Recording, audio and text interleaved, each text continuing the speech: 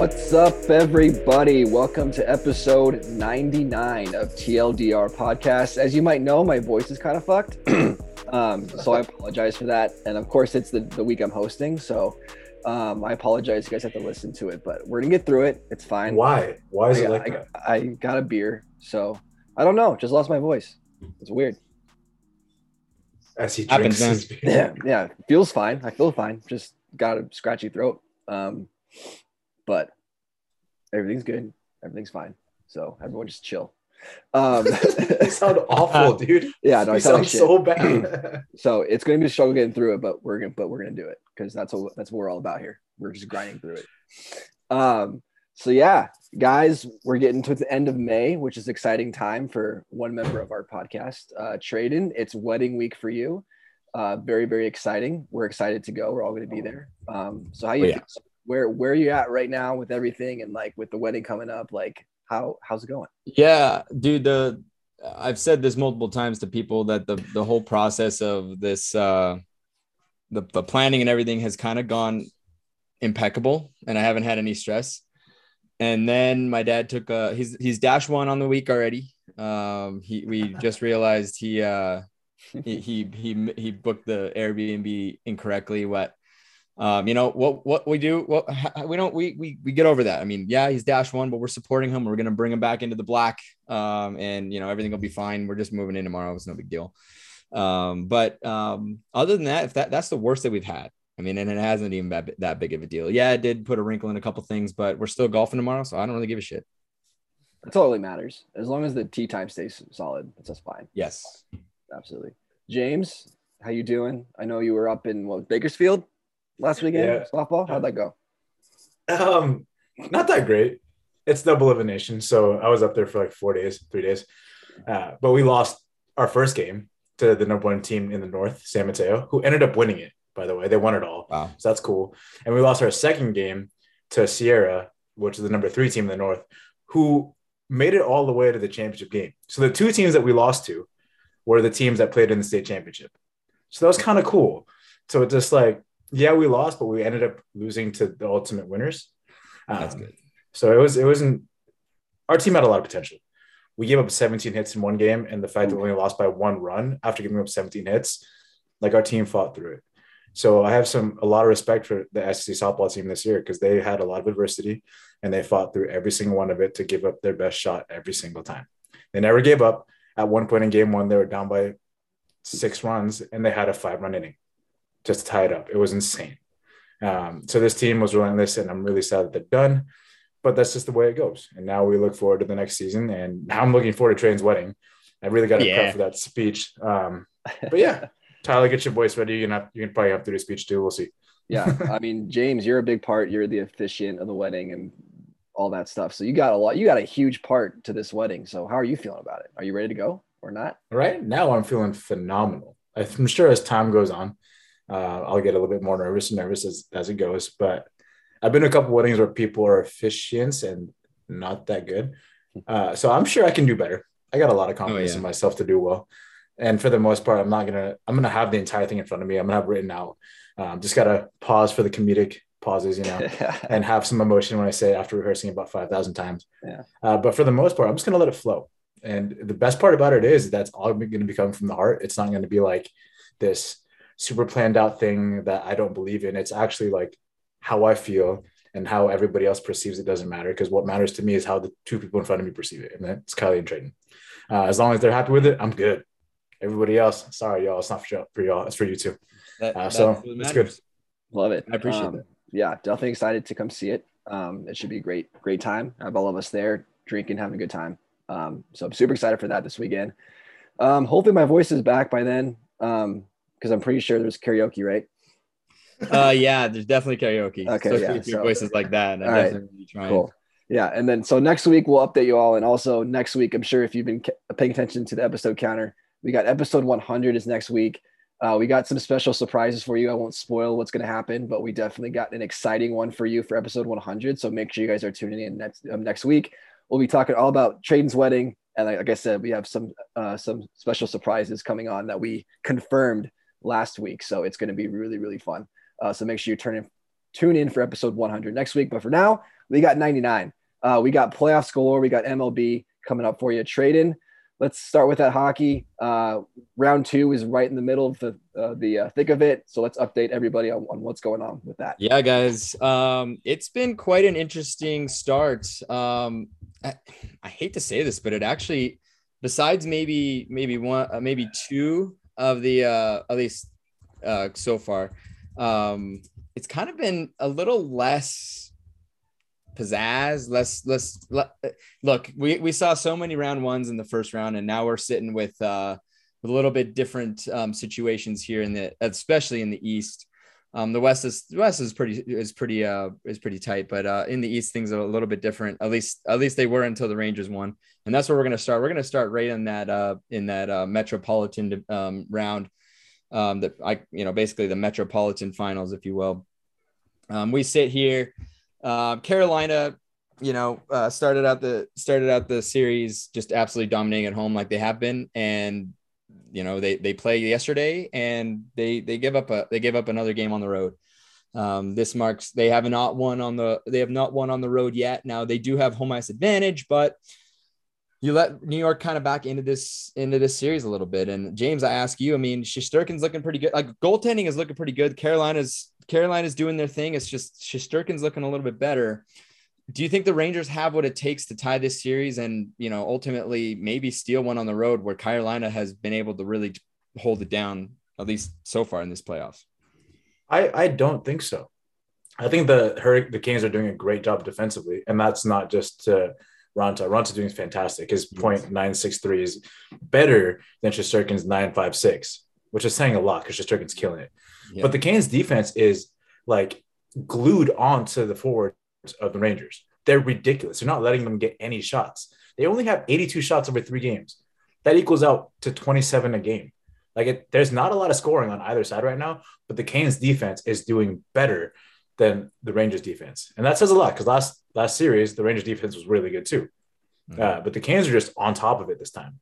And on top of that, having Ronta doing his thing, it's going to take a lot for the Rangers to overcome that defense, plus that already great offense that the Canes have, and Ronta standing on his head right now. It's going to be tough. I don't think they can do it.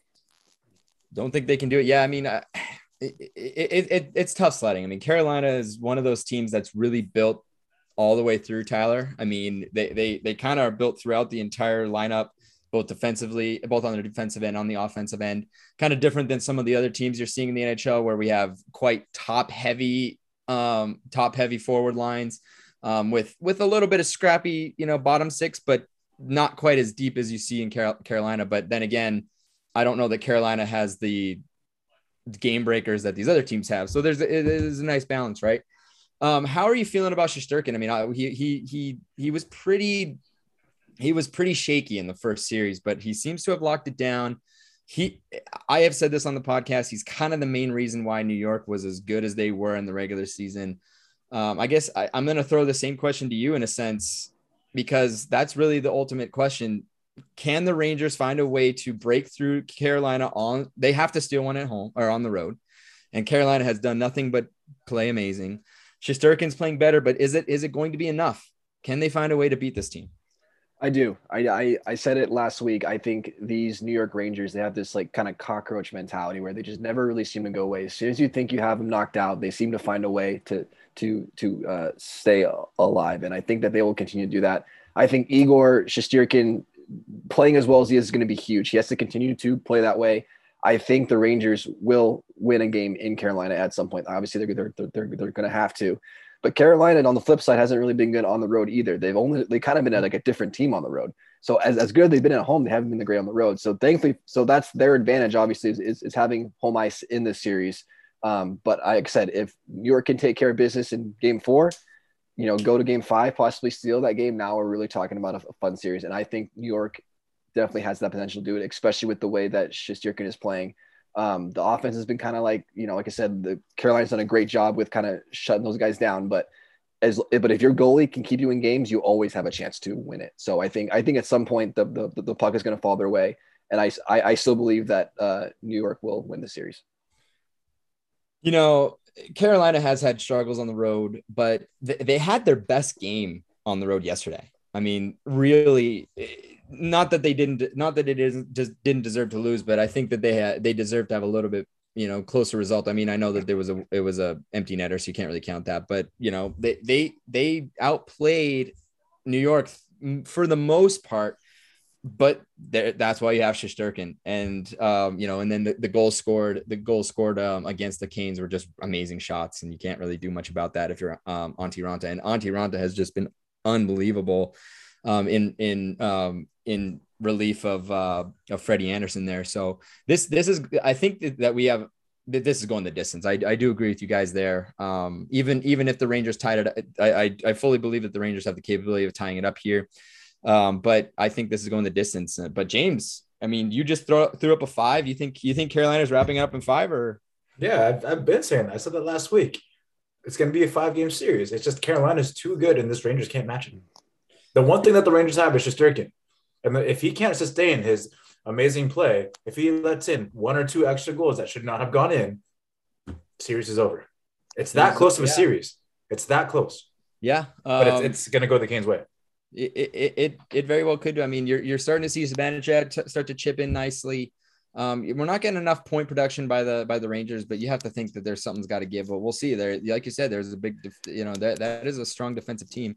Tyler, you think differently on the series? Yeah, I mean, we saw it last when the Rangers go down 3-1 to the Penguins. I mean, like I said, like they become a different team when they have their backs against the wall. Bro, okay, hold up, pause. The Rangers were down 3-1 against the Penguins, and then Crosby went out. That's huge.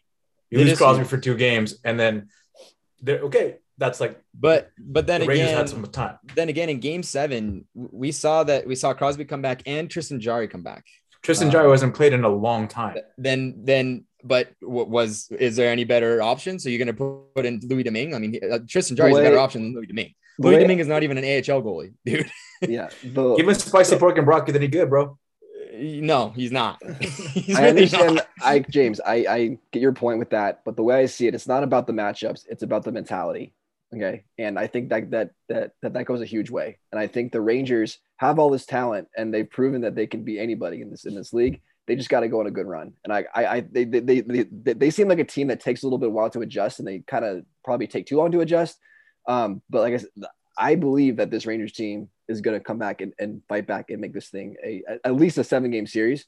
It's going to be fun to watch. And I don't know. There's just something about that team when you watch them play and the way you've seen them perform all season, especially in round 1, which was a perfect example. Like, as soon as you think you can count them out, they just continue to fight. And that's something that no matter what matchup you're against, that's going to hold true. Yeah. I mean, I actually like, you guys both have great points. I mean, James, you're absolutely right. Carolina is just deeper all the way through, but we've seen an injury to Crosby completely throw their chances out the window. Who knows? I mean, anything can happen. But I think 5 games is a safe bet. Just like Tyler, who are you taking and how many games at this point? I said Rangers at 7 last week. I'm going to stay true to that. And I would not be surprised either way. I think these are very, very close teams to a respect. I do think that I do give the hand to Carolina. I do think that they can finish it in at least 6. But I am not surprised if this goes the distance now. I was a little worried. I thought that we might be seeing another situation like we are about to see in this series, the Tampa Bay Lightning versus the Florida Panthers. And once again, yours truly called it, because I'm always right. The Florida Panthers are the little brother of the NHL teams when it comes to the Florida teams. They just continue to have problems with their big brothers to the north. Tampa Bay is showing us that actually, you know what? It's kind of showing everybody that maybe we shouldn't have counted them out. They've been an underdog this entire run. Can you guys believe that? Like the Vegas has been against them every step of the way. And finally, it seems like it's catching up because now they're up 3 games. James, I want to start off with you. This team has scored 1 playoff goal in all playoffs. This is the most prolific scoring team we've seen in the modern era. This team has had. Sorry? What did you say? They've scored 1 playoff goal? 1 power play goal. Yeah, power play. There we go. 1 power play goal. 1 power play goal and they hadn't scored one since April 29th. And granted, they scored it yesterday after they were down, and it's the only goal they scored. This is the most prolific team we've seen. This is a team that we've seen come back from deficits 29 times in the regular season. This is the best team to come back from behind, but they haven't been able to do it really very effectively here in the playoffs. Is the President's Trophy curse real? No. The reason I say that is because what you're seeing out of the Lightning right now is you're seeing Vasilevsky playing the best hockey I've ever seen in my entire life as a goalie. This dude he's been blocked. He saved 105 shots. 0.971 save percentage. I have literally never seen numbers that high ever. You see that maybe after 2 games, but this is 3 games playing against a team that shoots the puck a lot. The Panthers are actually doing pretty well. They're doing a lot better puck moving and shooting the puck than they were last series. And it seems like they're putting it together and they're getting a lot of great chances. But Vasilevsky's an freaking iron wall. That dude is not letting in shit. He's let in 1 goal every single game, I believe, because the Ring outscored 11-3. And that 1 goal last game was a power play goal, their first one in forever, like Trayden had mentioned. But Vasilevsky is just putting the shit on his back. Like wow. I was talking shit on Vasilevsky, and not gonna lie, like last series, I was like, bro, where's he at? Up until game 7, he was pretty much non-existent. He was doing subpar. He was not doing what he's supposed to do. Game 7 against the Maple Leafs, the dude had light bulbs, boom, and he's never looked back. He had an amazing game 7 against the Maple Leafs. He comes into here, doesn't drop, just keeps going. He keeps chugging along, doing his thing, not letting in goals. Like, it's insane. Is the President's Cup trophy curse a real thing? No, dude. Vasilevsky's just a fucking monster. That's what's happening right here. That's what's happening. And you can't say otherwise because Vasilevsky's like I can't say otherwise because it's not just him. And you're seeing Captain Steven Stamkos play a huge role in blocking shots as a goal scorer. And when you see your captain who is paid to score goals, he's not paid to block shots. As a player on those other lines, you are just like, wow, if that guy's gonna block shots, well, then I'm gonna block shots. The guys, they are blocking almost double the shots that Florida is. And then to your point, James, and then Vasilevsky's taking on the rest. But isn't that what you expect from a completely buying in? This team's completely buying in. I look, Vasilevsky is definitely a huge part of it. This whole team is buying in, though. Yeah, I completely understand. And that's what you expect from a team who has won it twice to completely buy in. My definition of a curse would be if a team that's not supposed to win upsets a team that's supposed to win. This is a team that's won it twice and continues to have aspirations to do so. But you even said that Florida was going to win in 5.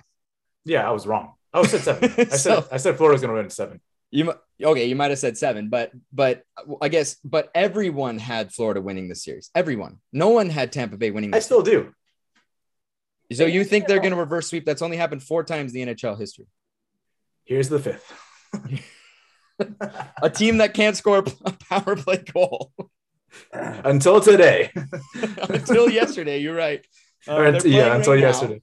So why is it a back-to-back, by the way? Why is it that's a great question. So these 2 teams played back-to-back because Kane Brown performed Saturday night and they couldn't change the concert. So they forced the game yesterday morning and then they played tonight because they're staying in Tampa. I guess they thought, it's pretty close. It's very rare. You don't usually see that. We only saw that like in the bubble because obviously they were already there. Yeah. Yeah. Cam Brown, I think they did it last year because of the close proximity. Anyway, Tyler, are we going to see a sweep? We're 2 periods away. I believe it's 0-0. I don't think we'll see a sweep. I don't think we'll see a sweep. I do think the Panthers will win, but in terms of the President's Cup thing, man, like this team scored like no other team could score. And all of a sudden they just they just forgot how to do it. And like, yeah, they've been playing better. They play, you have to give some credit to Vasilevsky, sure. But still, man, like this is not just any old team playing against a really good goalie. This is the Florida Panthers that put up historic NHL numbers. And it was bad in round 1. They barely got through the Capitals. and they're off to a shitty start here against the Tampa Bay Lightning. Give a lot of credit to Lightning, absolutely.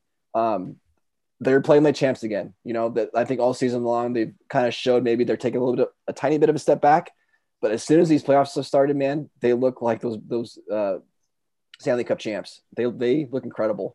I would give more credit to Tampa Bay than not credit to Florida. However, you have to look at just that complete lack of goal scoring, as it's just complete like, what the fuck happened? Like, how does that happen? How do you go from being so efficient scoring to having this? I don't even know what they're averaging for the playoffs, but it's got to be like under 3 for sure, when they were probably averaging over 5 for the season or whatever the hell it was. So that's a pretty dramatic shift. So it's unfortunate. I was hoping this series, I think, you know, we kind of had the 2 series on both the East and the West, kind of the Battle of Alberta and the Battle of Florida. I was hoping this series would be more competitive.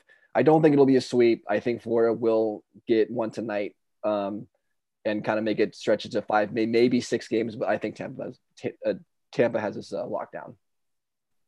Yeah, I mean, to come back from a 3-0 deficit. I mean, we've seen the Kings do it. That's the most recent team to do it back in 2014. Fuck the Sharks. Before that was the Flyers in like 2011. But past then, it was a long time ago. And look, Florida's best chance to win, to be honest with you guys, was game 2. And Mackenzie Weegar, who was on my fantasy team, what a brutal like mental fuck up, bud. The puck's going behind the net with 3 seconds left. Kucherov's chasing it in. Kucherov does a shoulder check to see if he has anybody coming. He's getting chased by a defender. I forget who the defender was. Mackenzie Weegar, instead of staying in front of the net, decides to go behind the net to attack Nikita Kucherov, who's behind the net. You can't really score behind the net unless you're Trevor Zegras, and even then, you can't have 2 defenders on you. And completely leaves a Ross Colton wide open, and it was just a bang play, beautiful pass to the front where they would have went to overtime and had a better shot. But having mental fuck ups like that in these types of series, the Tampa Bay Lightning will completely fuck you, and they did. So far, I mean, Tyler, I hate to push back, but Florida has been looking pretty good. They have 18 shots to Lightning's 3. They have looked like they kind of dominated the play.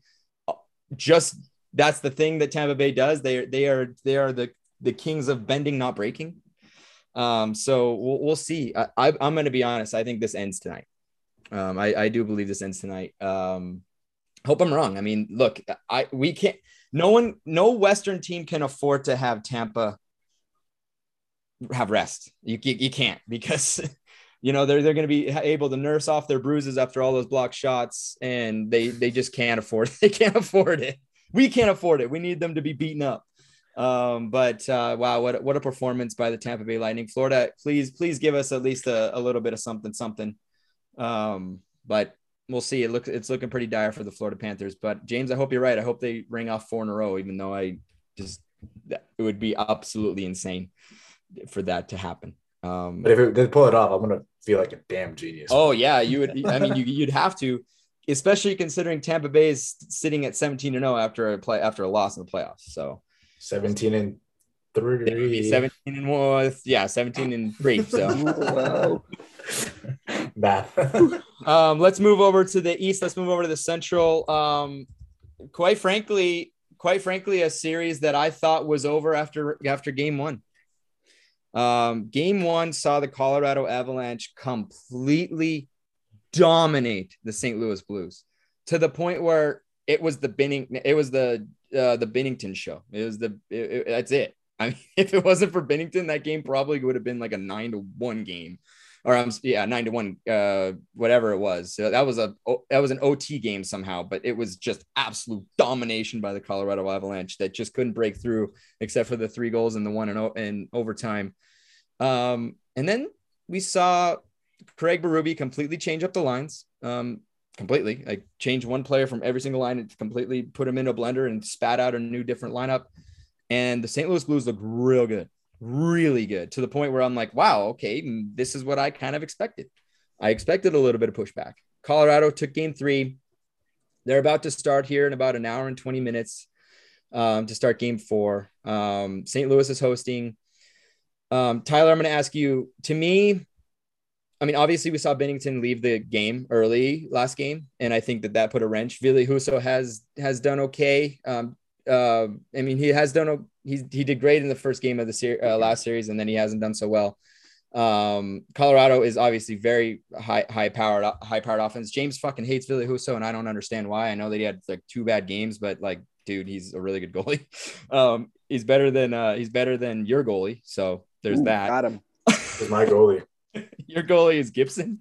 I mean, you're not wrong. So, but I mean, is that supposed to hurt? Because it doesn't. Look, Ville Husso is a good goalie. I mean, he had a couple bad nights, but the guy is the Blues' future, to be honest, and that is the truth. And if you're gonna tell me that 2 games, that's such small sample size, is gonna give a perception of an entire goaltender's career, then Mike Smith should have been the shittiest goalie, and you should not have no faith in Mike Smith. But you have all the faith in Mike Smith, even after 2 bad games. So your thought process is a little bit wonky, man. I have to say. I mean, look at it. Look at his. Let's look at the numbers real fast. Of this series alone. Okay. He played both, 2 periods. Right. They both had 4 goals against them. Both of them. Bennington and Husso have 4 goals against. Bennington has 134 minutes played. Ville Husso has 51. And they both have 4 goals against. No, that you're absolutely right. I mean, also you're coming in as a cold goaltender against a team that is just the Colorado Avalanche. I mean, Louis Domingue had food and he still won the game. But Louis Domingue is awful. He's an AHL goalie, man. So what does that tell you about Ville Husso? Ville Husso is not an AHL goaltender. He's the reason the St. Louis Blues are in the playoffs. Or as what carried him to the playoffs. It's like your Bennington did not play. Bennington did not play in the regular season. Yeah, but Braden Point doesn't produce as much in the regular season, but you're banking on him. Your goaltender has to get you there. I'm still saying they have no chance because Bennington's out. It's over. I disagree with you there. But we can agree to disagree. Tyler, I was going to ask you. I guess I'll ask James first. You have no faith now that Bennington is out. How fast does this end then?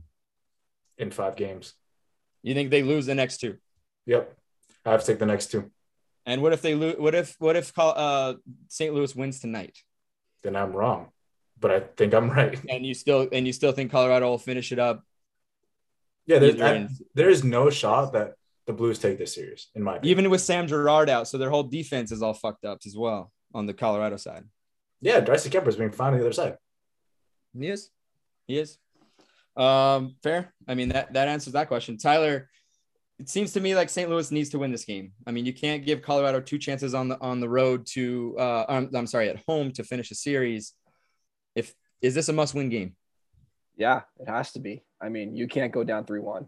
Do you have faith in Ville Husso? I have maybe a little bit more faith than James does, but not enough to where I think that he's going to save this series for the Blues. I agree. I think this series is over. I think that Bennington injury is brutal for the St. Louis Blues. I do think Husso is good enough to get them 1 more. So I'm going to go Avs in 6, I believe. Yeah. Avs in 6. Because like you said, he was, played most of their games and, got to the playoffs. I do think he's worth 1 playoff win against the Colorado Avalanche, but the Avs are looking great. They've gotten some luck with that goaltender on the opposite side being hurt so far in this playoff series. So it'll be interesting to see how they continue moving forward. But I mean, their scoring depth is crazy. I mean, they're getting scoring from so many different guys from so many different points. That's hard to defend against, no matter what your name is as a goaltender. So, like I said, I have a little bit more faith than James does, but not much. I think the Avs are going to wrap this up in 6. Yeah, I have a little bit more faith in him than both of you, but it's over in 6. Because to you guys' point, they're just the Colorado Avalanche are just so deep. If the St. Louis Blues play like they did in game 2, they made Colorado look fucking terrible. Colorado looked bad in game 2. And who knows what we're going to see if we're going to see a bounce back game in St. Louis. We have seen teams rally around those goaltender situations like that. So we could see the Blues kind of, make some magic out of nothing. It's tough to bet against Colorado, especially now. I did have St. Louis moving on, but again, to your guys' point, at the end of the day, I had to push back a little bit because Villahuso is not a bad goalie. He's not. Contrary to James's belief, he's not a bad goalie. He just has not played in the playoffs. He's not had that opportunity. So, and it's a different game. So you got to get some experience on your belt, and it's going to be tough sledding for them going forward. Moving on to the last series, we could talk about my favorite series and another series where I'm like, yeah, we're getting the Edmonton Oilers are going to be swept after game one. That was, I don't know if you guys saw that first game. Wow. I can only describe it as pro league beer league. It was beer league. There was no defense, no goaltending. It was terrible.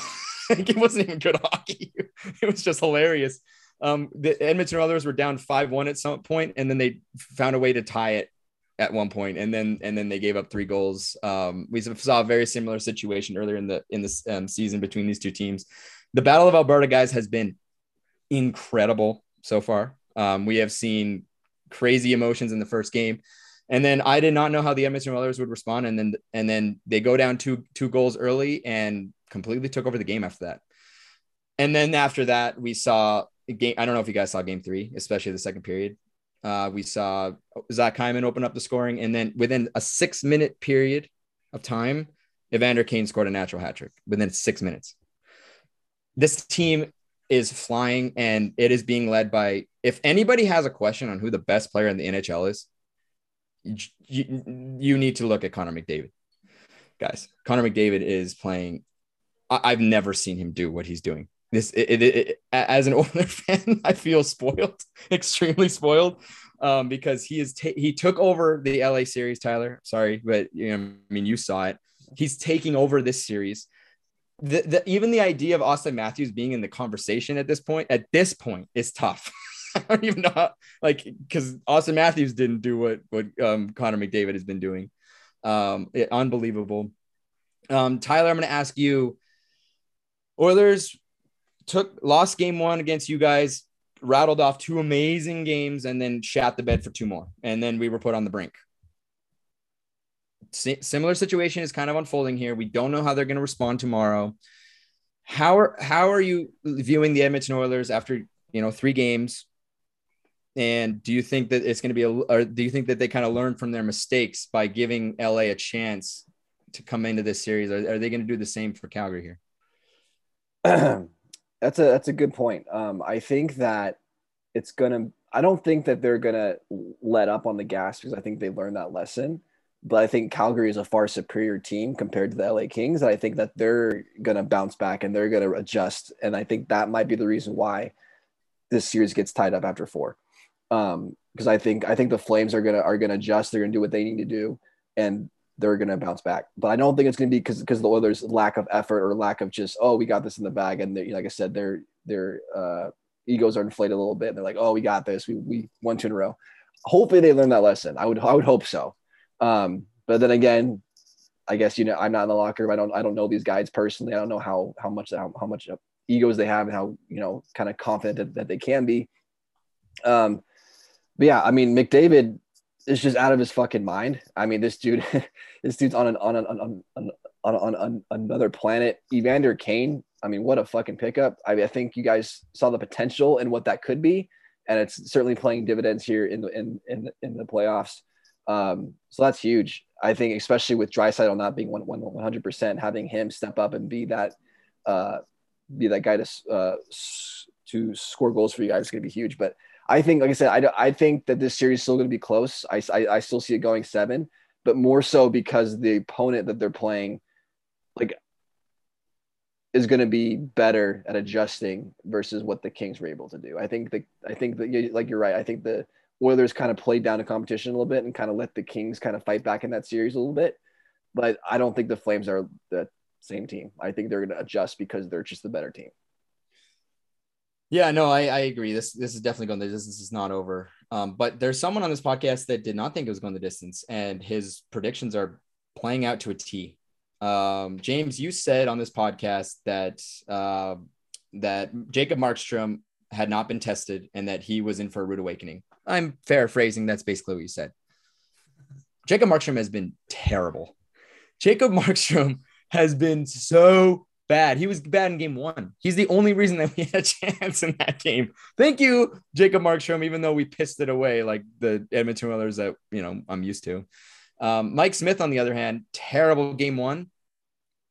You don't want to kick him when he's down, like, because he comes back with a vengeance. And that's why, James, that's why I think you love him so much, because he does that. And I think that loss was the best thing that ever happened to him. It's a chance for him to come back, and he has. James, do you still believe that the Oilers win the next 2? You said 5, which means they'd have to win the next 2 games, winning one more time on the road, which would be game 5, but also taking one more here at home tomorrow. So you think this is wrapped up on Thursday? Absolutely. There's no doubt in my mind here. The Flames don't want the smoke, bro. Markstrom doesn't want it. He is not ready for this. The Flames themselves aren't ready for this. They are frustrated, as you can see with Lucic, what he did the other night. Why you got to hit Mike Smith like that, bro? You got to decleat him like that, bro, for real. Like, that was unnecessary. You don't do that, especially to Mike Smith. Respectable guy. He's also like 40 plus. You might break him. That's tough. But it's just this Oilers team is so high flying and so good, and you're not even getting 100% of Leon Draisaitl. You're getting like an 85% Leon Draisaitl, who is currently leading this series with 10 points. He's played better, guys. He was bad in LA, and progressively he's skating better and better and better. Which, at the beginning of this, I was like, if Leon Draisaitl's out, we're fucked, and he's looking better. So exactly.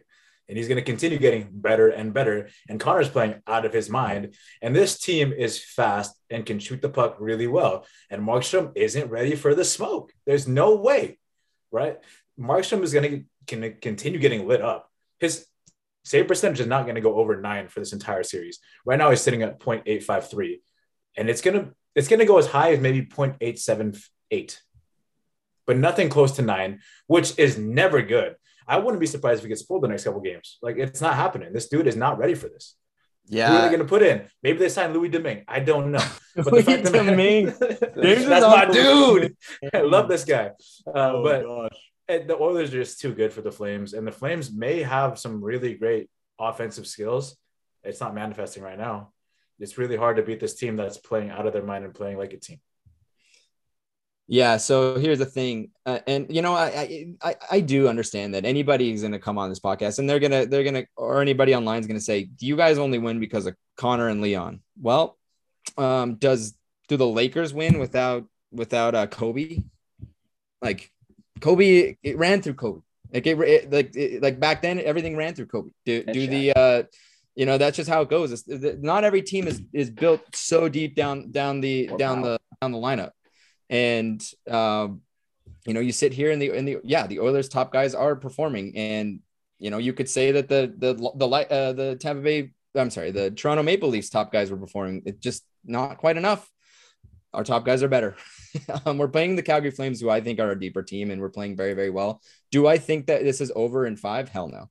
This is going far. I am not even convinced that we're going to win this series still, because I'm not prepared to see how they're going to respond next game. I know that they're going to. They are the better team. Our goaltending is outdoing their goaltending. That is for sure. I don't know what the hell Markstrom's what planet he's on. Connor McDavid is doing something I've never seen before, but nonetheless, I just worry that something's going to wake up in this Flames team, and I'm going to sit here and be down 3-2 and again and have to fight back for 2 games. So until I see a nice 3-1.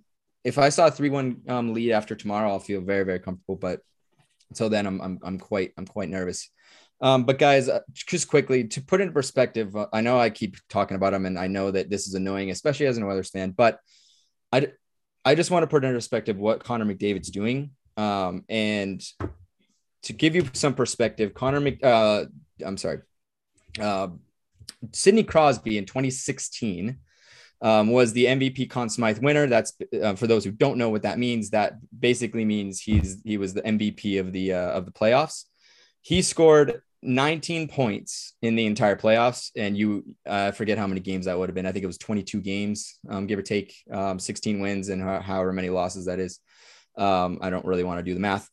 Connor McDavid, guys, in 10 games has 23 points. Crosby, MVP had in 22 games had 19 points. Connor has 23 in 10 games.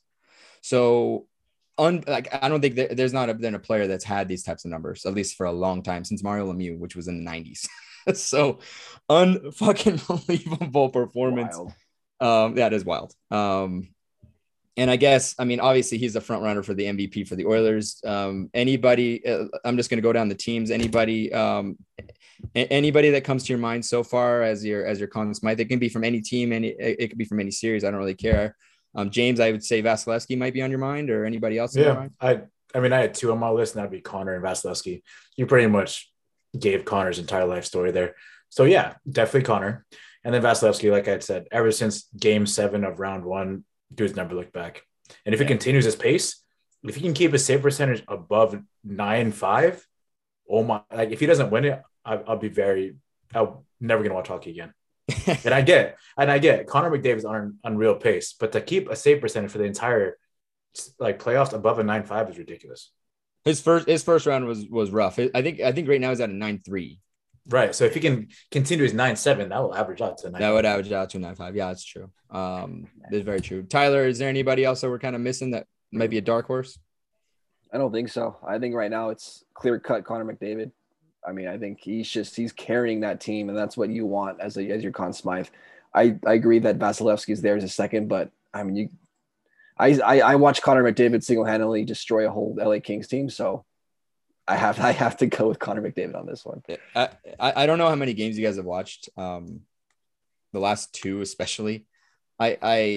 He's making the Flames look like absolute idiots. It's stupid. It's just. And every time it touches, I've watched him play multiple times to see him do that. But every time I watch him, I'm like, there's something about he's like a fucking god on earth, dude. He has some superhuman abilities on the ice. It's crazy. He's a glitch, dude. And he's hitting. He had more hits in the first game than any other Oiler. Yeah. I mean, that's another thing. I can't get enough. I can't stop thinking about this. Just got to soak it in and enjoy it while we have him around. Yeah, while it lasts, because I don't know how long it's gonna last. I'm still nervous, guys, but I need to be. I can't be on cloud 9 like I was after Game 3 against the Kings. But that's all I got, guys. Yeah, it's been wild. We hope for a long series. I actually hope for a long series. I hope the Calgary Flames get absolutely roasted, like James said. I don't think that's gonna happen, but I also didn't think that would be up 2-1. So maybe I'm the idiot for boring, but that's all I got. For sure. Thank you, Traden. If you guys aren't watching the Battle of Alberta, you got to watch that. It's what playoff hockey is all about. It's crazy. It's wild. It's hard hitting. It's intense. Both fan bases are super into it. It's great. So hopefully you guys are paying attention to those NHL playoffs. We're going to take a quick break, and we're going to go to the other sport that's in their playoffs right now, the conference finals for the NBA, Mavs, Warriors, and Celtics Heat, when we come back with James.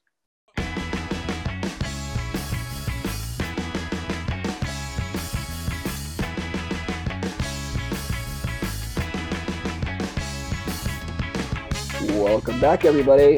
We got some basketball talk, and yes, my voice is still shit. And James still finds it funny. So, James, what do you got? All right, guys. NBA Conference Championships. Heat versus Celtics, Warriors versus Mavs. We're going to start with the East Coast today. Heat versus Celtics. The game is today at 5:30, but as the series stands before the game is at 5:30, it's Heat leading 2-1. This series has actually been very fun, back and forth.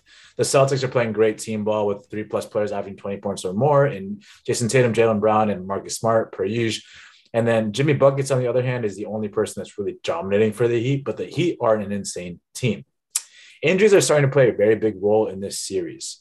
Jason Tatum and Marcus Smart both left with injuries in Game 3, but came back. Marcus Smart, however, is going to miss Game 4, which is tonight. And for the Heat, they're missing Tyler Hero and Jimmy Buckets. So which team is going to be hurt more by these injuries? Is it going to be the Heat missing Tyler Hero and Jimmy Buckets, or is it going to be the Celtics missing Marcus Smart? I Is feel Jimmy Buckets Jimmy Butler? Yes, that is Jimmy Butler. Okay, go ahead. like, yeah, I feel like it's got to be the Heat. I think, just with terms of depth is concerned. I think you nailed it. I think Jimmy Butler is carrying this Heat offense, and you knock that guy out. It's like, who else? Someone's got to step up, and maybe someone will. Someone might play the hero. I'm not talking about Tyler Hero because he's out, but someone might play the hero for the Heat and step up. That'd be great. Especially with Marcus Smart being down, a great defender on the Celtics side. So it could happen. But I think initially on paper, I would be way more concerned for the Heat. So just heads up, Jimmy Butler left the game at halftime and then bam, went off and put up 31 points. He's stepping up big time. What do you think, Trey? I actually, it sounds like there's a chance that Butler is intending to play today, bro. Yeah, that's what breaking news. I don't know who Haynes is, but that's what I don't know if that's actually confirmed, but underwear. I don't know. Yeah. That was a dumb joke. Unless that's old news, unless we have confirmation that he's not. I mean, look, he's not going to be 100%, which is a problem. But with Bam like stepping up, like I'm actually more worried about the other side, especially given the current what do you call it series. Series like right now the Miami. Not that they can take a loss, but Boston can't take a loss. I don't think anybody. I don't think I've seen ever a basketball team come back from 3-1, at least not recently. Besides what was that? Forget it. It was against the Warriors. It was against the Warriors. The Warriors gave up a 3-1 lead again to LeBron. That would have been Cavaliers. Yeah. Cavs, yeah. I think Boston's in bigger trouble right here, especially if Jimmy Buckets, I guess, can come back. Bam's stepping up big, but those two injuries on the Boston Celtics side are a concern for me. And Miami Heat are looking quite good, and I think that they have a chance to wrap this up within 5 games. They might be able to finish the series. So for the Celtics, Marcus Smart was the defensive player of the year. He's going to be out. But talking about defense, PJ Tucker for the Heat put the clamps down on Jason Tatum in game 3. The dude was stuck on this guy like glue, like white on rice. He held Jason Tatum to 10 points in 41 minutes. And that's something we haven't seen before. Jason Tatum's been on fire this entire playoffs. PJ Tucker was on him. The Heat doubled him every second they could. There was so much on-ball pressure that Jason Tatum could not dribble more than 3 times before having to pass the ball up. Have the Heat figured out how to defend Jason Tatum? Maybe. I mean, like I said, it's one game. I think what's cool about this series in particular, I think basketball in general, it's really cool to kind of see the back and forth and the adjustments that teams make with this kind of stuff. I think this series has proven that, where it's been back and forth. Teams make adjustments. It goes back. When you have 2 good teams that are really smart defensively and have a really good team system, that's what you're going to see. So it's hard to say after one game. I mean, great performance, awesome. Can he sustain that for the rest of the series? We'll see. But I feel like this is a series that's going to go back and forth. Like the tie's going to go in and out for both teams. And I think, like I said, I still think it's going to go 7. So I think it's hard to say that they figured it out after one game. I don't think so. Look, it sounds to me like Jason Tatum has had a history of kind of some ups and downs. Like he has great games, and then he can produce a stinker. And if he's playing, and if they may have found a way to negate him. And it sounds like he might be playing hurt too. So I'm not sure if he actually is hurt, but some don't believe he's actually hurt. Some of his own fans, they just think he needs to step up a little bit more. But I don't know. I can't say that. I don't know. But he's gonna need to step up if he can make it back, assuming he can, because those types of performances are not okay, especially when you have an opportunity to play a hurt Jimmy Butler. Tatum has to be one of the best on the court, and especially if Bam's gonna step up for the Heat. So I like to think that they may have found a way to negate him, but then again, we've seen Tatum go have these funks, so maybe he's just going to come back and have a great game. I would not be surprised either way. After 3 games, what's your new outlook on this series? I'm gonna say I like I said I'm actually worried about the Celtics right now. I mean, I would not be surprised in 5. You know what? I'll give the benefit of the doubt to the Celtics that they'll figure it out. And at least for a couple games, and we'll say Heat in 6 right now. Not looking good for the Celtics. I think Jimmy Butler's played a lot better than I expected. So him being out, like I said, is a big deal. I think the Heat are playing fantastic, and so I'm a little bit worried about my prediction, but I'm still going to stick with it. Celtics in 7. Wow. Okay. Moving on to the West Coast here. It's going to be what about you? Short one. Oh, I still got the Heat moving on in 6. Oh, okay. Yeah. I mean, they're just too good. I love Bam. Bam is great. Moving on to the West Coast here, we have the Warriors versus the Mavs. Like I said, this should be pretty quick. Warriors lead the Mavs 3-0. Tyler is an idiot. Yep. Pretty much, it's just been domination by the Warriors here.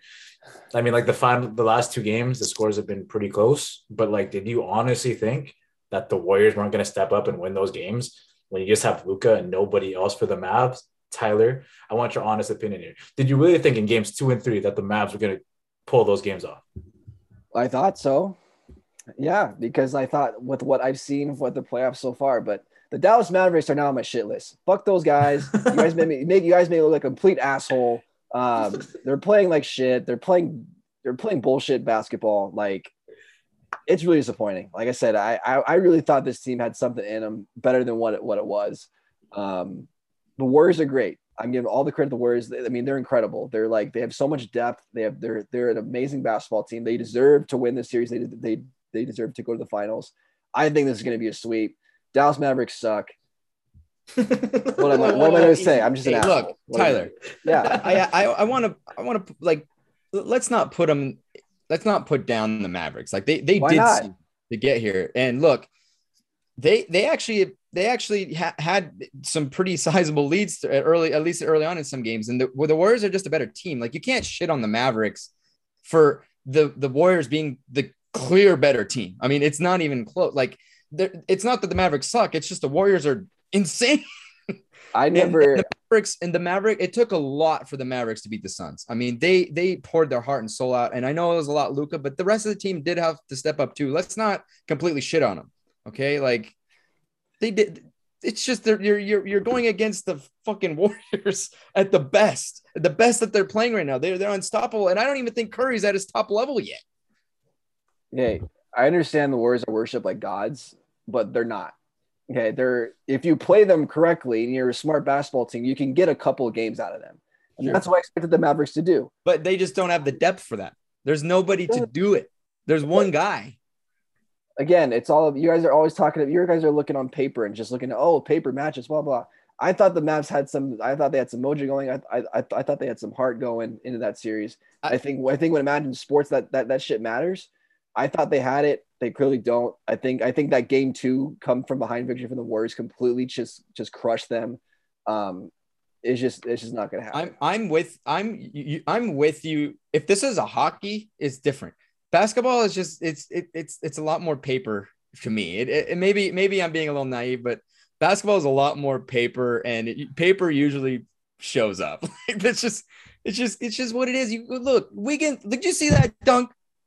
Like, the dunk that Wiggins did is basically the entire Warriors season in the playoffs this year. It's just, they're dominating. That dunk was dominating. The Warriors are dominating. They're just a better team. And look, Luka can't beat the Warriors. Luka can beat the Suns. Luka can't beat the Warriors. There's no one else. If the team was built, if the team had another one or two guys that were a little bit like better than what they have, maybe I'll give them 2 games. Look, they're gonna lose the next game because the Warriors are gonna win at home. They want more money, so they're gonna purposely lose next game. It's just what they do. And you know what? I looked at because Kylie said, they probably just like the last 2 series. They probably just lost that game so they can win at home. And I'm like, dude, that's a little scary. And then I'm actually watching this series. I'm like, yeah, they're gonna do it just to fuck with the Mavericks. Like, that's the only reason they're gonna win. They're gonna be like, let's make some more money so we can pay for the stadium that we just built, lose and gain some more shekels, because they can. The Mavericks are not going to win this series. It's going to be done in 5, like I said. Top 5 poster in the playoffs of all time. Congratulations Andrew Wiggins. That was amazing. Luka, you're a bitch. You a hoe. I'm gonna quote Lil Wayne. Luka, you a hoe. That dude flopped like no other. Oh my god. He really that was did. so stupid. He was like, Kylie's my dad throat. went off, like, dude. Kylie's dad is like, he should get a freaking foul for faking. And I'm like, yeah, they do in hockey. They do in hockey. So they actually I've do always that in said basketball. that. They do that in basketball. It's rare, but they do it. And now, Traden, do you see what I'm saying about Luka complaining about every call every time down the floor? I'm with you, but then again, I mean, that's like calling it's like the pot calling the kettle black. I mean, look at freaking Draymond. I mean, he's just as bad. He's so bad. The thing about Draymond though, he has to complain because he needs to catch his breath, so it gives him some time to recover a little bit. I'll give you that. But time out. What was that metaphor you just said?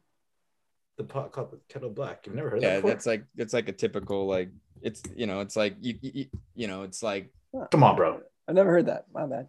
Oh no, it's fine. It's basically saying like, you can't say you can't be a hypocrite. Like I actually have to say that Draymond's terrible, Luka's terrible. They're all terrible. I mean, yeah. So like I said, I had said the Suns in the last podcast, the Suns will sweep, but I was wrong, obviously. Like the Warriors are going to sweep. I made a mistake by saying the Suns, but I stick to it. The Warriors are going to sweep. I don't like the thing that they're going to just win at home, yada, yada. That's cool, whatever. They want more rest, guys. Yeah, maybe. The playoffs are a war of attrition. Like these guys play 30 plus 40 minutes a game, and they play a lot of it, and a lot of it is running. And it's not like hockey. Well, I'm not saying hockey's bad, but I'm saying that hockey get more rest. You play for like a minute, and then you sit down. For these guys, they're up and down the court for 5-6 minutes straight. Sure. They need more rest. And so you take rest whenever you get. If the Mavericks win tomorrow, do you chalk that up to, wow, the Warriors just didn't have it? Or, okay, they just want to win at home? No sense of urgency. That's what I chalk it up to. That's fair. So they want to win at home. Yeah, pretty much. And ladies and gentlemen, that is my segment on the NBA playoffs. Hope you enjoyed. Tyler, it's all you. All right. Nice and quick and easy, especially for that Western Conference final. It's been an absolute fucking joke. Anyway, on to our final segment. When we come back, we're talking baseball. Some really pretty fun topics we're talking about next segment. So stay tuned.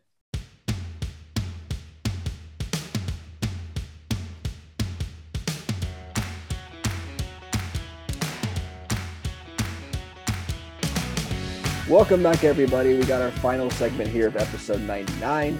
And then I'm going to have to start putting 3 numbers in for episodes. That's really exciting. That's pretty crazy. Your voice. Yeah, my voice still shit. We're still here. We're still doing it.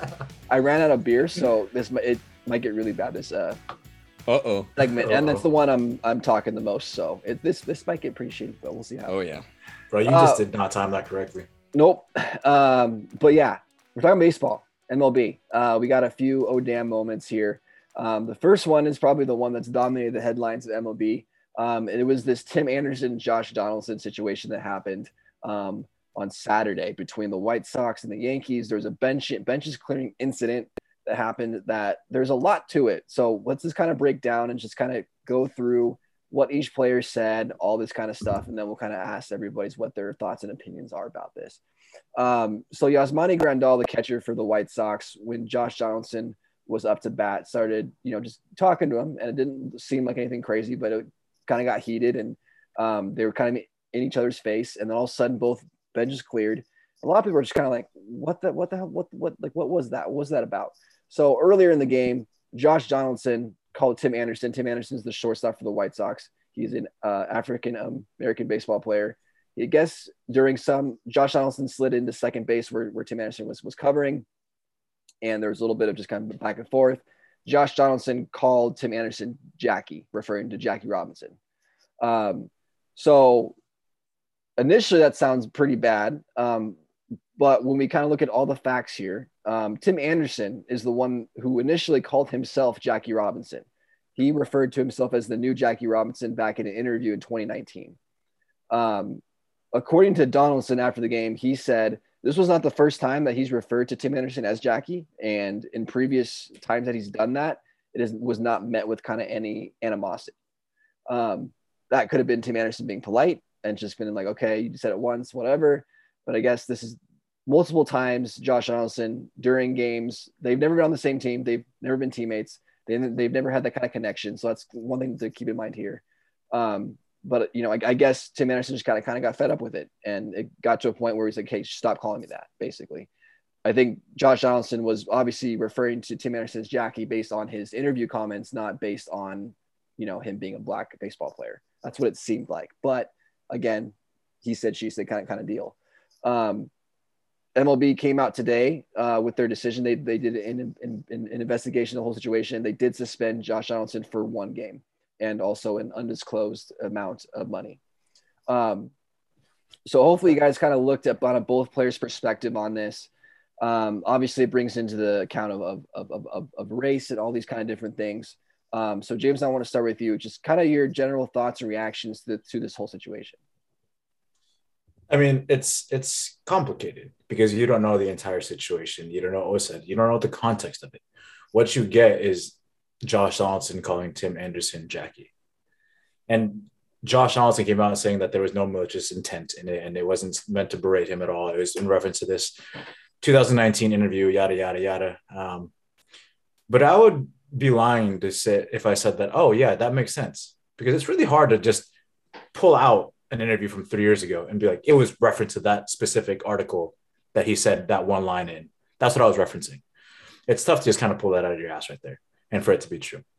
But I'm not picking sides here. I do agree on what Aaron Boone said, and he's the skipper for the Yankees, saying that even if there wasn't any malicious intent on it, and if it wasn't meant to, be derogatory towards him, that's not somewhere you want to go.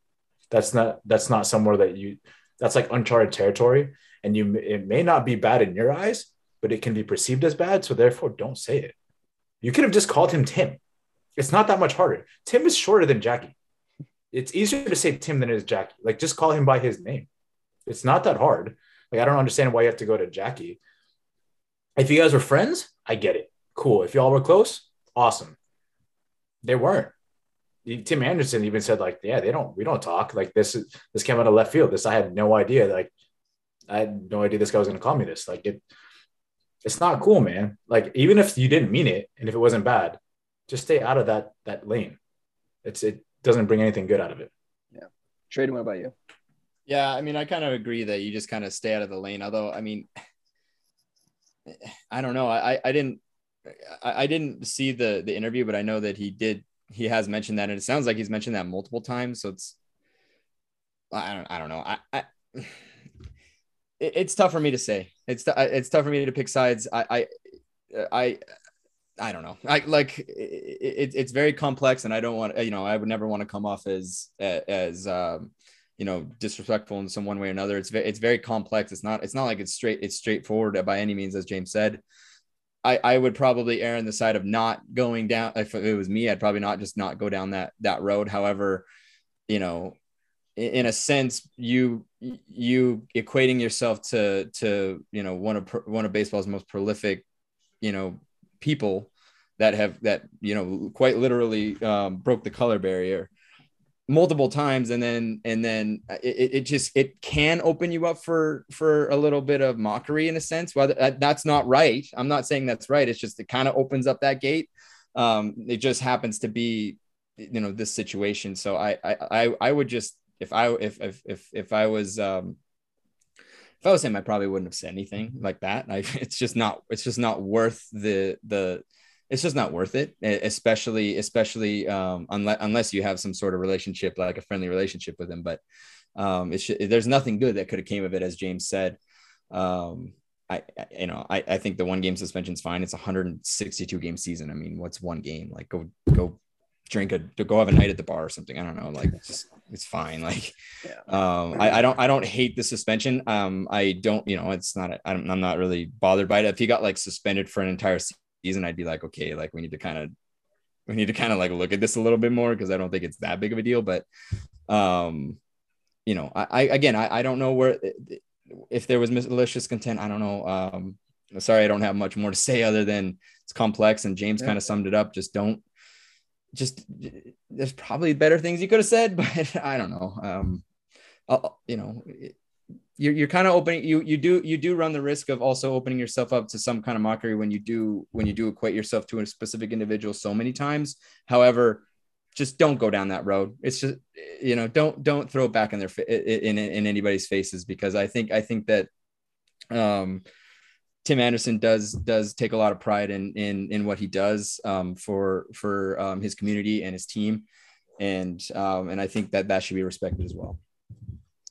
Yeah, I agree. I think you guys both kind of hit all the points I was going to make. I think you're right, Trayden. I think, calling yourself Jackie Robinson, that's a big statement, and that is going to open the door for some people to kind of, take some jabs at. But James, to your point too, like, if you're going to do that, you should probably build some rapport with that person first. You know what I mean? So like, these guys don't talk, they're not teammates, and it can come across as a racial remark, you know what I mean? So, because you don't know the intent behind it, because you don't know that person. And I kind of think that's kind of what happened in this whole situation. I don't think Josh Johnson intended to be racist with that. I think, like I said, Trayden, I think he was kind of jabbing at him for what he said. But I also agree. I think across the line, I think the suspension is I think an okay suspension. I just think there's some things you just leave alone. You can disagree with what he said. That's totally fine. But to kind of bring it into competition like that, and especially in this day and age, it's like Josh Donaldson should have a way better feel for that situation and not go to that line. Also, yes. The Yankees are playing out of their mind, and you're now this is a huge story. That's a negative thing. Yankees have been playing incredible. So now all his teammates are being asked about it. All his coach are being asked about it. That's just a distraction. And since that happened, the Yankees have lost 2 in a row. So shit happens, you know what I mean? So it just wasn't, it was not in Josh Allison's place to make those kind of comments. So it was happened. But Tim Anderson got the last laugh. He hit a game or a go-ahead 3-run home run on Sunday to the booing Yankees crowd. So I think Tim Anderson certainly came out on top on that one. So moving on to my second ODM, last week I talked about a few teams that were off just really slow starts and whether or not we're going to hit the panic button on them.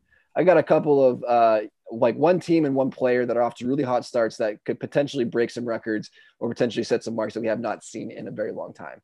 So the first one, as I just mentioned, the New York Yankees, they're playing incredible baseball. Coming into today, they are 29-12. They are on pace for 120 wins. Which would be the MLB record. The MLB record is 116, which is tied record shared with the 1906 Cubs and the 2001 Seattle Mariners. So that's the first one, and the second one is Mookie Betts with the Dodgers. He came out to a slow start, but he's on a torrid pace for runs scored. He's currently on pace for 157 runs. He's actually scored 2 more tonight so far. So he's actually he is the MLB leader now. He has 42 runs on the season. Since 1950, only one player scored more than 150 runs in a season, and that was Jeff Bagwell in 2000. So it's only happened once since 1950 that a player scored more than 150. Like I said, Betts is on pace for 157. He's already scored 2 more tonight. So what are you putting your money on? If you had to choose to put your money on which of these teams will either break that record or succeed in that, so either the Yankees getting 120 / beating the record of 116, or Mookie Betts getting 150 plus more runs, what are you putting your money on, Trayden? You know what? I'm gonna be bold. I'm gonna say I'm gonna give it to Mookie Betts. And I know that's crazy, but this guy has had 129 and 135 run seasons before. That was back in 2018, 2019, and the guy is well on pace to beating that. And you know what? I'm sure the odds for both of these is quite high, and probably higher for Mookie Betts, and that's probably why I would get it, because I would pick that, because I think both are probably unlikely to actually happen. But if I'm going to bet my money, I think Mookie Betts can do it. He's shown that he can put up crazy run numbers, and he's on pace right now. He's looking very white hot. I'm riding that. I'm riding that bet. I'm riding that bet this year. What about you, James? I actually agree with Trayden, and I didn't think it was that bold, because Mookie Betts is batting leadoff for a very prolific and very insane Dodgers lineup. Good point. And this is a lineup that probably is one of the top 5 lineups ever, and that's a huge statement. I think that's a bold statement, but he's batting leadoff for that. If he gets on base fairly frequently, his like on base percentage is really high. I don't know what it is, but it's high. 888. There it is. Okay, that's huge. Is that OPS Is it or OPS? on base? It's probably OPS. OPS, sorry. Yeah, okay. 360 OBP on base Yes. percentage. Yeah. 362. So he gets on there Just below his 36% of the average. time, which is still that's just great. Yeah. Yeah. So pretty much every 1 in 3 at bats he'll be on base, which is huge. If he gets on base and has Freddie Freeman, he has like Max Muncy, Justin Turner, he has all these guys behind him, and Trey Turner who can hit really, really, really well, moves him over one. Mookie Betts can also steal a base. He's very fast. Continue to move him over one, and boom, he gets more runs. And you see it today. He's got 2 more. The Dodgers currently lead the league in runs scored. So why can't it be Mookie Betts who continues to lead that charge? 157, that's very doable. I might even put him at 165. Whoa. Damn. Wow. I like it. Yeah, I have to agree with both of you guys. James, I think your point too was greatly put. I think him being the leadoff guy with this offense that is very good at scoring runs and being the leadoff guy in that, if he stays healthy and he can play 90%, if not more of the games, and he's shown that he's been able to do that so far this year, I think he's easily going to get 150. I don't think there's any reason why he wouldn't. Like I said, barring some injury or anything like that. You know what's crazy though, guys, is his on-base percentage is actually lagging compared to the last 2 years and well below his 2018-2019 season. So if he even improves on that and gets closer to those numbers, I mean, he's blowing through 150. I think the thing of that is though, like he usually gets better as time goes on as he sees the ball better and better every single time. It's still early. We're still in May. And so like give him more time in the summer, like he'll be on base more often and that on base percentage will get higher. There you go. Yeah, for sure. And like he got off to a really bad start, guys. That's what absolutely horrid start. So the fact that he's on pace to have this kind of season with the start he had, it makes it even more impressive. So I agree. Like, yeah, the on base percentage is probably low right now, but that's because like the first 3 weeks of the season were just shit. I think you've seen like, I don't know, 120 and was, barely doing anything. But I think the last like 20 games, he's hitting like 333 and scored like 30 runs or something crazy. Like he's been on a torrid pace the last pretty much the whole month of May. So that's what makes it more impressive. And you're obviously going to go through ebbs and flows. This might be his hot streak of the season. He may have some smaller ones here and there, but if he can consistently get on base at that clip, I think he'll reach 150. So that's what I'm my money on as well. Yankees, like I said, I just think that 120 wins is a lot of fucking wins, and I think even getting close to 110 is extremely rare. I think they've got a very, very good chance. I'd be surprised if they lost or if they won less than 100. I think they'll get the Central. I'd be shocked if they didn't get at least 100 wins, but I don't think it's going to be 120, and I don't think it's going to be more than 160 either. That's just super hard to do. So that's what you guys let us know what you guys think. Maybe we're wrong. If you guys like the Yankees getting 120, let us know. But moving on, we're going to do another kind of prediction thing here. We're going to do early MVP picks. So like I said, we're about a third away through the season. We're seeing a lot of guys play some really good baseball, some really good competitive cases here for MVP. So we're going to do both American League and National League. We'll start in the American League. James, who do you got as your early pick for MVP in the American League? It's so basic, and it is what it is. But it's Mike Trout, dude. Yeah. I have watched 90% of these Angels games, and I love Mike Trout. He's great. He's the catalyst of this team.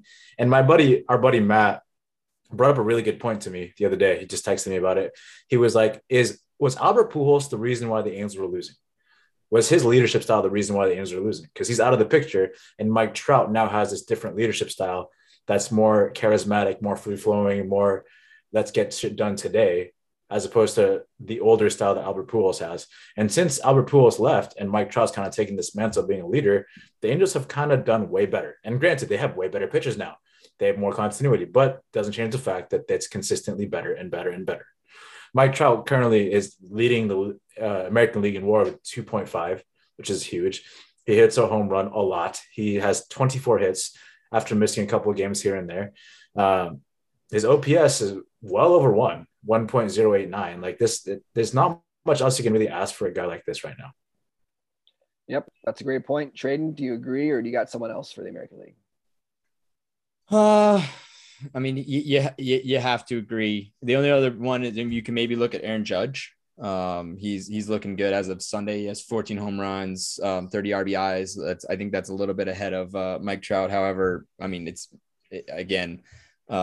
Mike Trout is putting up amazing numbers. WAR is a little bit better, and he's leading this team in a way that you can't poo-poo that. So yeah, that's what I'm going to throw in there. Yeah, I like the Aaron Judge. I think that's a good pick. He's off to an incredible start there at the Yankees and being on the best team in baseball right now. That's usually a pretty sure bet to at least be a nominee. Best player on the best team, you're probably going to be nominated for MVP. But I'm going to have to agree with James, man. Mike Trout, he's doing Mike Trout things, and the Angels are winning games. So Mike Trout won, I don't know, 3 MVPs on Angels teams that were way worse than this. Now imagine the votes that are going to come in on a Mike Trout led team that actually is winning. You can debate whether or not that goes into, that should go into your consideration of if a player should be MVP or not. It's baseball. It certainly does matter. So I think that's going to be huge for him too. And, it's just classic Mike Trout. And yeah, it's basic, but that's just what Mike Trout does. He's incredible. He's the best player of our generation. He's just doing it again. He seems to be healthy. Like I said, and plus the Angels winning, that's going to give him just, I think, more fire on his belt. And I think he's going to do incredible. So another fun fact about Mike Trout, though, is that he's had 3 cycles to do it, or he has 3 opportunities to hit a cycle this season already. Like, he's hitting so well that there's been 3 times where he's been like a triple or a double away from a cycle. Yeah. That's ridiculous. Yeah, it is crazy. The hardest one, man. He continues to put together incredible seasons year after year after year. It's really incredible. So moving on to the National League. Who do we got for National League trading? Yeah, I'm going to go with Manny Machado.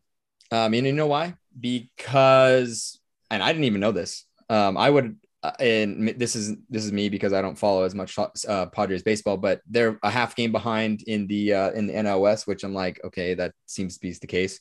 I did not know that Fernando Tatis Jr. is out. My boy's out, and Manny Machado is okay. Guys, jump on carrying these guys. Half game behind the best team in the NL West, one of the best teams in Major League Baseball, is unbelievable. And the guy has 8 home runs, 25 RBIs. His percentages are off the charts. He's looking really good, guys. And at this point, it's his to lose at this point. Yep. James, do you agree or disagree? I agree. Manuel Arturo Machado, crazy. Like we had talked about an active player to get to 2,000 hits, and I said he would be one of them. And this is ringing true with the amount of hits he's had so far. It's looking really great. His WAR is actually more than Mike Trout's by 0.1. And to say that you have a higher WAR than Mike Trout is a huge statement. That tells you how good you are for your team. And I agree with Traden. Like this, I didn't believe in the San Diego team, especially because I knew Fernando Tatis was going to be out from the beginning of the season up until mid-May, some June, July area. But Manny Machado is just doing things I haven't seen him do before. And he's been like the laughing stock for a long time about people talking about how bad of a person he is, like personality wise, but look at him now. He's doing good things and he's being a leader that you need. And so Manny Machado for me has that vote for NL MVP. Yeah, I agree with you guys too. I think it's pretty easy here in the National League. I think if there was an MVP for the entire league, I think Manny Machado would beat out Mike Trout in this situation. Because of the points you guys made. I think he's carrying that offense. That offense has not been producing like it should be, other than Eric Hosmer and maybe a couple other guys. Like that offense has not been their strength. The strength of that team and what has carried them is their starting pitching. But the reason why they're only half game back of the Dodgers right now is because of Manny Machado, 100%. So in terms of valuable player, like he fits that bill to a T. He's playing insane. I'm pretty sure he leads all of baseball in batting average. And he's up there in home runs, RBIs, all of those other stats. He's playing lights out baseball. He's always been one of the best third basemen defensively. So he brings that to the table as well. And like you said, James, I think there's been a shift in leadership there. I think he's certainly taken ownership of that. And he's clearly the veteran leader on this Padres team. So hopefully his other teammates can step up and help him out a little bit, because you look at Manny Machado and there's everyone else on that lineup. And, granted, yes, Manny Machado's off to a crazy start, but there's really not much else going on there in the lineup. So Manny Machado is having an outstanding season. It'll be crazy to see. I said, this Padres team, man, they're going to be sneaky, and no one's really talking about it right now because they got a lot of injuries. Their bullpen needs some work, but other than that, that's their only real half game behind. Yeah. So if they can get more production, they'll have Tatis back. They should have him back by next month. Hopefully that adds some sparks to that lineup. But that starting pitching staff is as good as anybody. Manny Machado's off to a crazy start. It's going to be a fun NL West race for sure. But that's all I got for baseball this week. And then that's all we got for episode 99. So thanks again, guys, for listening. Thank you for grinding through my terrible voice. I know it probably was not fun to listen to. Hopefully next week we'll be in the clear. That'll be after the wedding, bro. So might still be maybe gone. It's not. Yeah, who knows? Yeah. But yeah, looking forward to this weekend. Should be fun. I think we're gonna have all the boys are gonna be in attendance. So that's gonna be fun to watch. Yep.